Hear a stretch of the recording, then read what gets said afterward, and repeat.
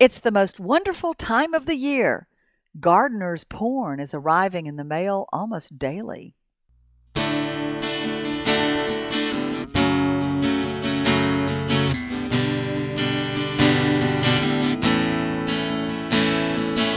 Welcome to Longleaf Breeze, subsistence farmers using 3 simple principles, approaching but never reaching subsistence. It's gotta be fun while we're doing it, and we don't make all misstatements. And now, Lee and Amanda Borden. Thanks, Adrian. Welcome to our podcast of December the 12th, 2013. You know, the average person probably thinks that gardens in the Northern Hemisphere are at their most beautiful in June and July, but we gardeners know better. We know that gardens are never more beautiful than in December, because that's when our imagination paints them in vivid colors. Thinking ahead, that's right. And hopefully my attention-getting statement wasn't shocking to anyone. In case you don't know what gardener's porn is, it is made up of the beautiful, lavish seed catalogs that come our way in the mail as we're preparing to order seeds to be planted in spring gardens. So, and some of them are more lavish than others, but even the ones that have, instead of photographs of gorgeous vegetables that just contain drawings, the descriptions of the beautiful and tasty fruits and vegetables that you can grow are just mind-boggling, and it does allow one's imagination to take flight. And this is the time for us to be deciding what we will plant and to be ordering seeds for what we will plant, because we've discovered too many times that if you wait until closer to when you need to plant the seeds, you may not have them available. Well, there's usually something available. I mean, there's always something, but I have come to rely on certain varieties, and they may be in short supply if I wait. So that's to avoid disappointment, I try to get my order in early. And of course, this is the time when dreams run free. It's interesting, the garden as we envision it here in December doesn't have any pests. The only insects are butterflies and ladybugs. Right. It doesn't have any diseases. Every plant is producing gorgeous, luscious fruit. It's just a wonderful time for your imagination. And I have gotten carried away in the past and ordered way too many seeds, spent a lot of money on them, and I'm trying to cut back and be a little more realistic. But the fact of the matter is, I do get my hopes up about certain types of vegetables that I will grow in the coming season. And now I'm to the stage now, after living here for 4 years and gardening, that I have a pretty good idea of what's going to work and what won't work. Catalog companies, the seed companies, know the role that porn plays. So they continue to send catalogs long after many merchants have stopped worrying about them, knowing that people like you, the farmer-in-chief, love to pore over catalogs. That having been said, it is true that increasingly this business is shifting to the internet. And as a matter of fact, my one of my favorite seed companies that I like to order from is Southern Exposure Seed Company, and they had not yet released their spring 2014 catalog, and I knew of a couple of things I wanted to go ahead and get, namely those onion seeds, which we will discuss later. So I thought, well, while I'm ordering, I might as well order, if I'm going to have to pay X number of dollars in shipping, I want to maximize that, and I went ahead and ordered several types of seeds that I know I would need. Didn't have a catalog, and I knew I could see online what I needed to. But as you were pointing out, the fun really begins when the catalogs roll in, because that's when I can sit here and mark and dog ear pages and go, oh, I'm going to get that one. And then a couple of times, more than a couple, often there's an overlap. There are 2 or 3 different companies sending me catalogs where they offer the same variety of produce or the same variety of plant, and I just have to choose, okay, is this a better deal? You give me X number of seeds for X number of dollars, and the shipping costs this, or I have a membership with this one that gives me a discount. I play the numbers game to figure out what's the most economical way to do it. And as you are doing that, you are constantly monitoring to see who and who is not in the Monsanto umbrella. Well, that's a whole other issue. And if someone is listening who's kind of starting from square one, especially with seed catalogs, but this also applies to just going to your local big box store or farmer's feed store and getting seeds, is if you're concerned, as I am, about the increasing rate at which Monsanto is taking over the seed companies in this country, not just this country, internationally. They are increasingly gaining control and momentum in this category. Then you'll want to do your research to find out if this gorgeous seed catalog that you received in the mail is selling, they're somehow affiliated with Monsanto. And it's not an easy one-step process, but what I will tell you, and I'll say that right now my job is easier because I did that research 3 years ago, and I've become comfortable with several, probably 6 or 7 actually different companies that I routinely order from, and who vary in their vehemence against Monsanto to, you can open the front page of the catalog and see them railing against GMOs and genetically modified seeds, or you can, some of them are much quieter about it, but they've taken the safe seed pledge, or that they're safe to use. Then I've already kind of gone through that process and I have my stock number. But as I said, if you're starting off, an easy thing to do is go online and just Google the name of the company and Monsanto, just paired. You don't even need to say and or versus or anything. Just name of the company, Monsanto, and you'll see whatever there is out there about the relationship, if any. There are some sites that purport to give you a list of safe seeds, or that is companies that sell non-GMO seeds, and some to avoid. I was frustrated this morning online looking to see that many of those sites have not been updated since, I think the most recent one I could find readily was from May of this year, and now it's December. However, I did not go through every entry. These are just the ones that pop up first. So you want to make sure your information is updated, accurate. Is it a source you trust?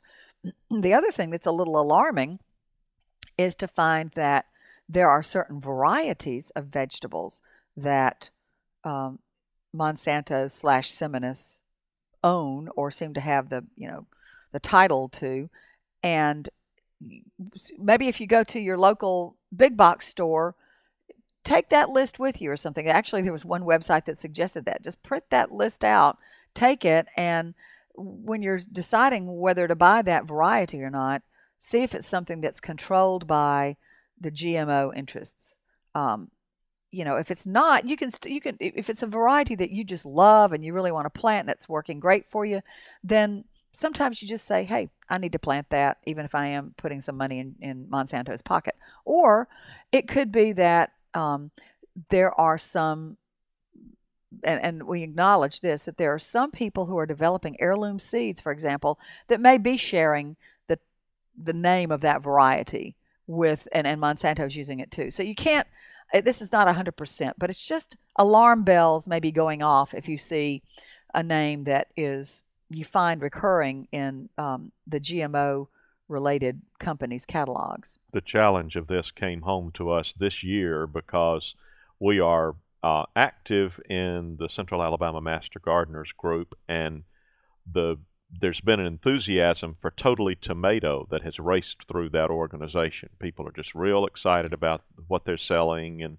the results they're getting from Totally Tomato. Well, we know Totally Tomato is one of the Monsanto companies. So we did our research about that one. But what's interesting is we actually received, I think it's Totally Tomatoes, plural, okay, but that's okay. We received a catalog from them this year, and I wondered why. And I looked on the back, and it was addressed to Mr. Adrian Borden, our daughter. First of all, they didn't realize that she wasn't a male. But secondly, I'm thinking, no offense to her, but she's not the gardener in the family. She's not on gardening lists. I am. Why did they send it to her? Where did that come from? So there is that like doubt in my mind of um, why did that come to our house, and do I want to order from them? But I'm glad I got to look through it, because there are a few other there. They'd have peppers and other nightshades as well, but it's largely tomatoes, and they have some gorgeous photographs of tomatoes, um, all different varieties. So um, never say never. I wouldn't say I would never order from them, but I'm trying to avoid it because I'd like to be assured that I can save my own seed into, however long, how many ever generations I want to, and replant the following year, replant, and without anyone telling me that I'm not entitled to do that, or having a death gene implanted. Now, I'm not saying that all gardening. I actually read on the Seminus site, their Q&A, that oh no, they have a special home gardening division where home gardeners are permitted to save their seeds and use them again. So again, it's not an all or nothing thing. You just have to be smart, do your own research. And I will confess that even we, every now and then, will go back and kiss the Medusa. We've ended up using some varieties that we knew were related to Monsanto just because we knew we couldn't get them anywhere else. Yes. And we wanted to try them. Right. And the other thing is, I do like to support my local feed and seed stores, not to mention the seeds are much, much more affordable to just walk into the Elmore County Co-op, Farmers Co-op, and buy whatever seeds they have in bulk and plant those. And I'm guilty of not asking questions. I didn't say, well, where'd these come from?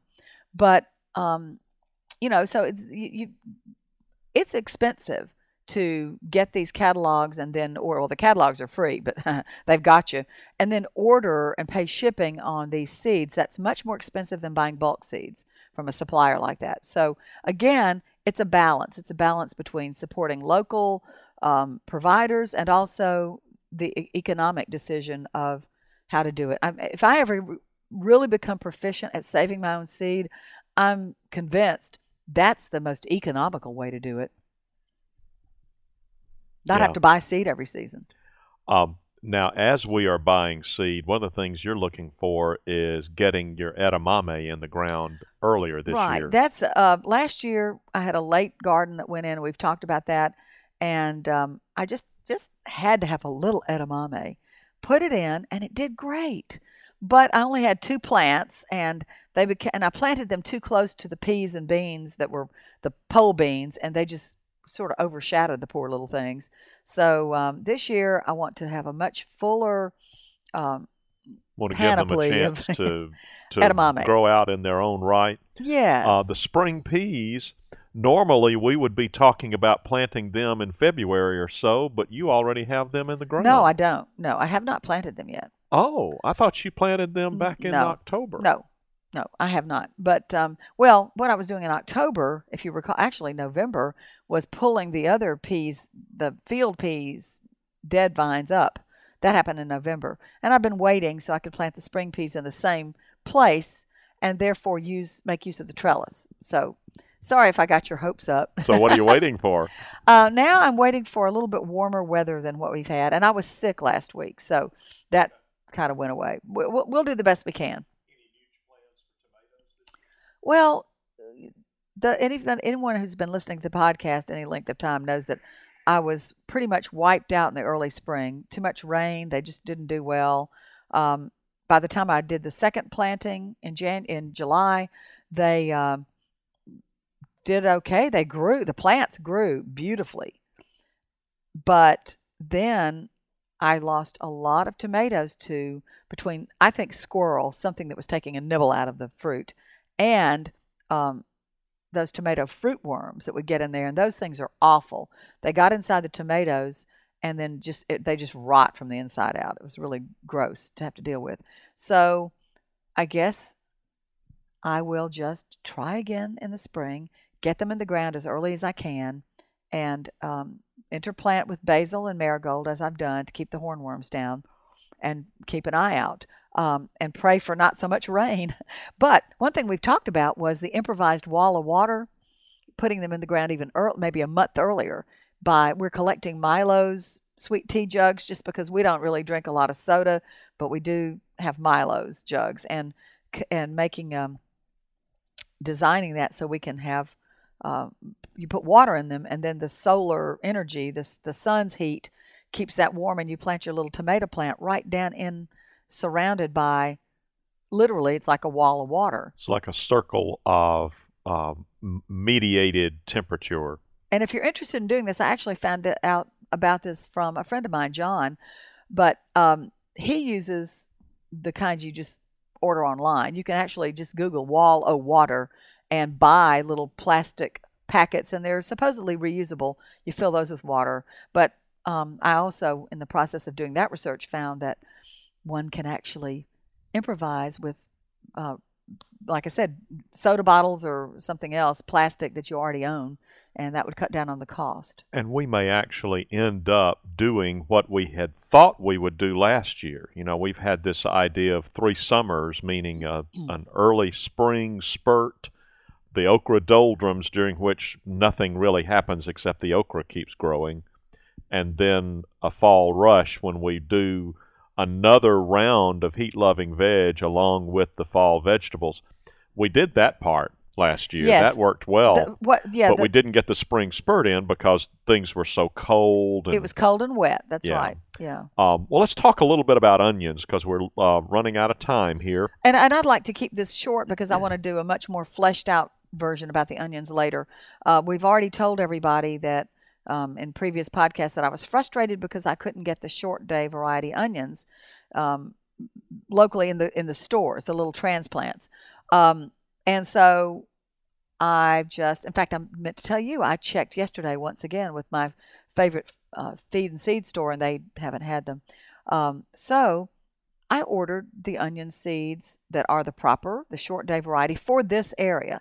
Now, if someone's listening from outside Alabama or outside this area, this may not apply to your zone of planting. But for us, what we need are short day varieties. Like I said, we'll talk more about that. So I ordered some, and I plan to start them from seed after Christmas. It's just really busy right now.